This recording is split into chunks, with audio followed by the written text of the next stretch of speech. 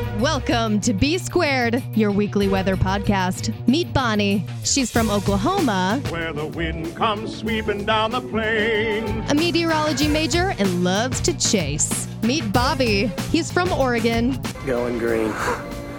Greenwich. Saddle up. You got it, boss. Oregon AMS vice president and a former TV weather producer. It's B Squared. Let's talk weather. Welcome into B Squared, your weekly weather podcast. I am Bobby in Oregon. And I'm Bonnie in Oklahoma. Bonnie, another beautiful week here in the United States of America. Weather-wise, it was pretty chill, but we've had some storms kick up over the weekend. Let's rewind to last night. You guys in Oklahoma City got into it, and you had a pretty impressive bow come blowing through last night. Yes. First we had that little supercell up in northwest Oklahoma that put down a tornado, and it's unconfirmed, but it wasn't moving very much, like that whole storm. And so they think at one point there was a tornado just chilling on the ground, not really going anywhere. But I haven't seen any reports of like what they rated it and stuff yet, so I don't know. But so that happened, and then we had the big line come through out of the Texas Panhandle, and it just came through across the entire state. It came through Oklahoma City, Moore, Edmond area, probably around 11:30, and it was not as severe as it was in the west. In the west, the winds were just nuts. Power was out all over the place. Damage just from straight line winds, like trees and roofs and stuff. Like it got crazy, but it calmed down a little bit once it got here. And it was interesting. You and I had texted back and forth, and we had tweeted some stuff out from the Storm Prediction Center. And, we're used to sharing information from those guys, National Weather Service, our TV meteorology friends. But something was very interesting, and we talked about this before we started taping today. Bonnie, you guys were in a PDS thunderstorm watch. Now, yes. we've talked about PDS tornado watches a lot because, they're pretty rare. And, when those are issued, you really need to pay attention, keep eyes to the sky, have a weather radio or access to information. But I didn't even realize you guys were in a PDS thunderstorm watch until maybe an hour after it was issued. Yeah, I didn't realize it till way later in the evening either. And as far as I know, as long as I've been alive, I've never been in a PDS thunderstorm watch. I mean, when I was younger, I guess it could have happened, and then I was just young and didn't know. But that is the first time, to my knowledge, that there's ever been, while I've been here on Earth, a PDS thunderstorm watch, and it was for winds. Like literally, the wind was so bad, especially in far western Oklahoma. I mean, there was reports 70, 75, 80. Like it was pretty intense, and I mean that's enough to knock windows out and obviously knock power out and blow around anything in your backyard that's not like bolted down. So, I mean, I moved my car in the garage just in case, but the winds were not nearly that strong when they got here. They were probably 50, 60 mile an hour gusts at times, but not 70, 80 like that. Right. And, when we go back and we look at the radar, and I had tweeted it out on our weather podcast, Twitter feed at weather podcast. I was looking at that, and like you said, they had the one tornado there in an area where the radar coverage is pretty spotty, and so by the time that you get that far from the radar, you're looking at kind of the highest points of the thunderstorm. And so they even said, okay, well, there's rotation here, and I was live streaming David Payne from Oklahoma News 9 out here in Portland. I know you were watching on TV as well, and he was getting calls from storm chasers saying, hey, there is a tornado on the ground. I know that you're kind of in a limited radar coverage area, so you're maybe not going to see what's happening on the ground radar-wise. But, the rotation was there. The storms were strong enough, and we started to see these cells start to merge together and really form this bow. And I had sent you a text. You're more the expert on severe thunderstorms than I am.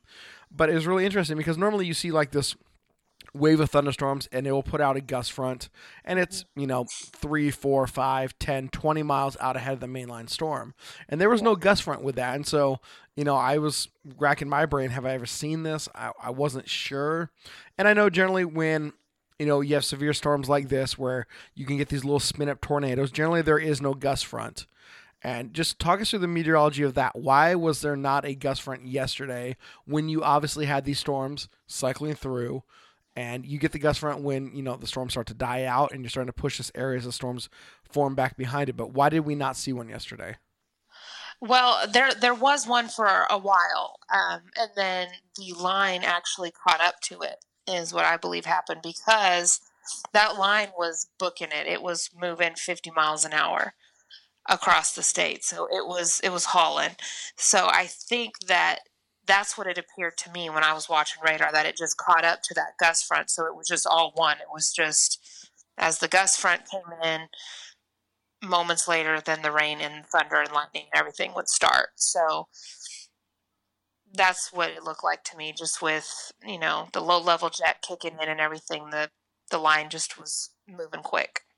So what happens then when these storms catch up to a gust front? Does the gust front just die out, or is it just kind of revolved back into the storm?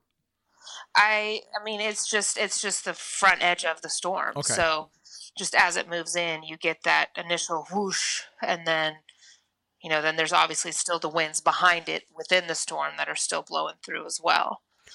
Right. And we had, we talked about this bow that moved through, and you had, like we mentioned, the possible spin up of tornadoes. You guys had a couple of those happen in the line. I know there's one northwest of Oklahoma City.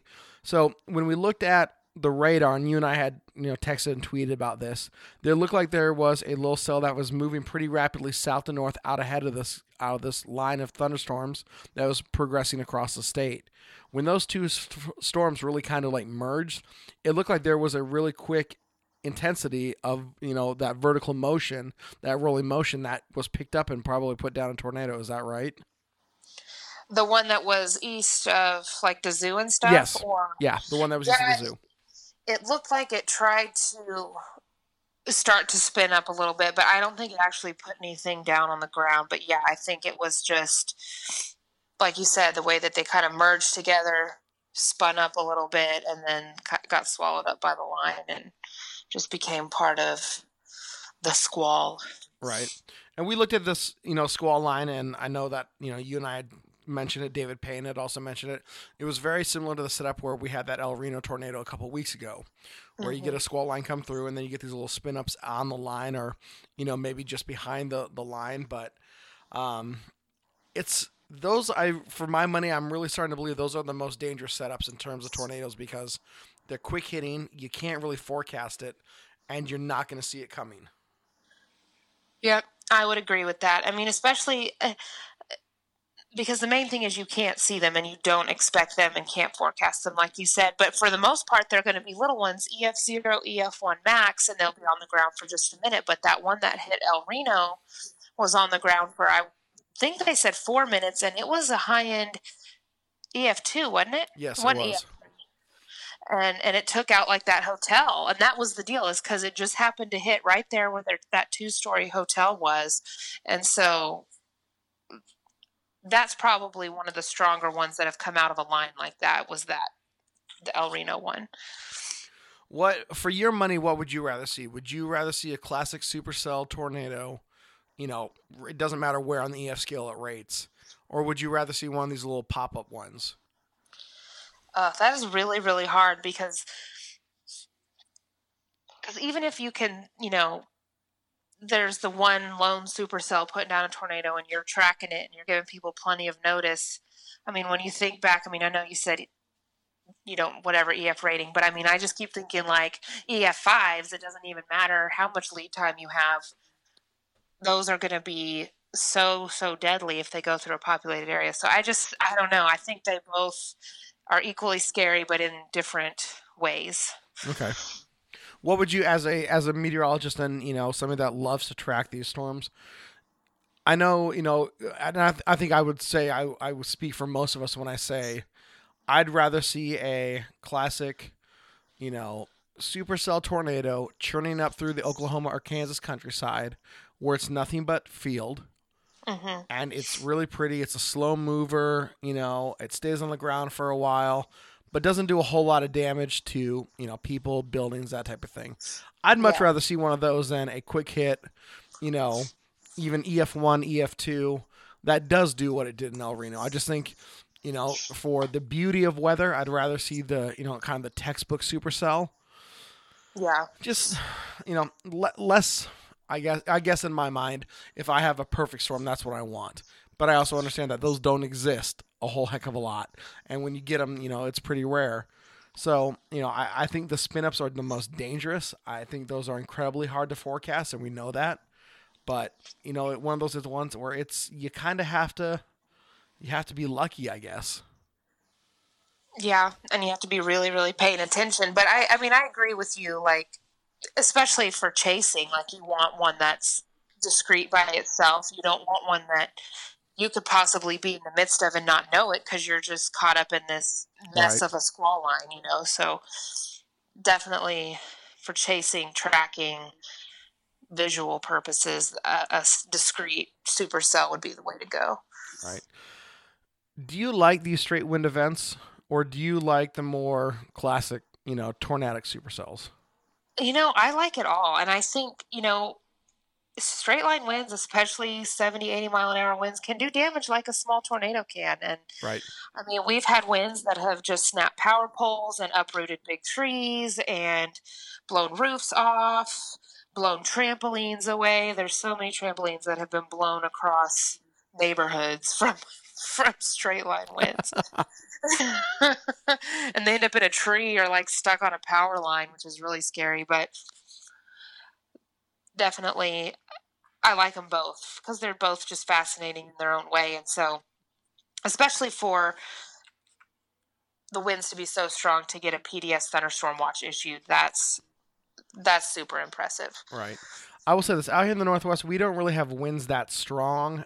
It's pretty rare when we do, and usually if they are going to be that strong, it's either, like I said, a thunderstorm coming through, or we're in winter and we get one of those giant low bombing out classic winter lows that come up the Oregon coastline and move into Washington and British Columbia, where we're looking at, it's a 970 or below on the millibar scale, and, it's going to bring 130 mile an hour winds to the coast. And occasionally on the higher hilltops, you'll get that.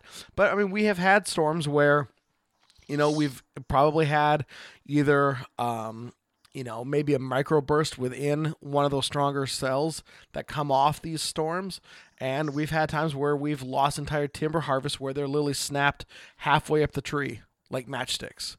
Wow. And it's something like you see in a tornado, but obviously there wasn't a tornado at that point. But, I think either was a microburst or just really strong winds that are coming off the top of a hill that did this to these trees. So, I would love to sit through a nice, true, long duration wind event, like with a thunderstorm complex, because I just think that'd be fascinating just to kind of see the meteorology behind it. Mm-hmm. But, you guys really are the lucky ones when you're in Tornado Alley, because you guys get these pretty frequently. Yeah. Well, and especially being in such a flat state, just a flat part of the country, there's nothing to slow these winds down. So they just go, and they have very little resistance besides just, buildings, trees, and things like that. But we have no real mountains or real hilly areas, and so those winds just come sweeping down the plain. There's a reason why the song says that. There's a reason why the song says that, because it is true. The truth. Right. What do you guys have? And I know today you guys have that upper level low literally spinning right over your house. Last time I looked at the radar. It was really pretty. You guys had some thunderstorms go through this morning, right? Yeah, well, kind of late morning, early afternoon. In fact, there was a tornado warning issued in Canadian County, which is the county just west of Oklahoma City. That happened around 2:45 today. So that was really crazy because we were just in a marginal today, and I think that it was just a tiny little brief spin up, but enough to get a tornado warning put on it. But I'll be honest, I was at the mall this afternoon, so I didn't even hear any thunder or anything, but I came out and it had just rained a lot, and then as we drove south back down to my house, we hit some of that rain that was left over from that nice little line that came through, but nothing like what was going through Dallas. Right. Dallas got what we got last night, it looks like to me. Yeah, totally. And if you want to see what had gone through Dallas, go look at our Twitter page at Weather Podcast. I took a video loop of kind of the entire progression, the line of storms as they approach Fort Worth, pretty much exploded over Fort Worth. Yeah. I don't know if I've ever seen thunderstorms explode that quickly, and then the line bows out as it moves through Dallas. So if you go to our Twitter page at Weather Podcast, you can look at the radar loops of both those. But it was impressive. Well, and it looked like it was pretty much identical to what happened here last night. It was one lone supercell that was tornado warned that then just got swallowed up into a squall line. Yeah, exactly. It was the same thing. So that's so funny. And we were in the enhanced risk when that happened, and they were in the enhanced risk today, which I want to point out that we started out in slight risk yesterday, and it went enhanced moderate pretty rapidly. It did within, I think, an hour. I was going back and looking at that last night. I think it was they had upped it within an hour, which is insane. Crazy. Oh yeah, it's totally insane. So, but I mean, they nailed it. Yes, they did. As far as that goes, they nailed it because it was. I mean, a lot of people lost power, mostly in western Oklahoma, but there was some here in central that lost it. But a lot of people lost power. Roofs were blown off in places and trees down and stuff. So definitely some decent wind. And there was also hail. I didn't really hear any reports of any serious hail damage, but there was some pretty good ping pong, maybe tennis ball, golf ball size hail too. So, which is pretty big. That is insane. Well, it sounds like you guys have had a lot of interesting weather. What do you guys have coming up in this upcoming week? Well, we're looking at mid 80s for most of the week. Thursday, we might start getting up into low 90s. We'll see. Still some rain chances, thunderstorm chances here through the first part of the week, which is good. I'm good with that. I like the rain, especially the more rain we have in the summer, the better. So I'm okay with that for sure. How is the flooding situation going now, especially either in northern Oklahoma and then as you get out east? It's toning down a little bit. And yesterday there wasn't a lot of flooding because that line was moving so fast. So if it had slowed down and it was just chilling and taking its time, then I think flooding would have been a bigger issue yesterday. Of course, there's always those little spots around cities that are always prone to flood with one drop of rain. So I'm sure that was an issue in a couple of random places, but for the most part, flooding was not huge yesterday. And I think for the most part, the state everything's starting to come down, so that's good. That is good news. Well, out here in Oregon, we talked about it last week. We really cranked up the temperatures.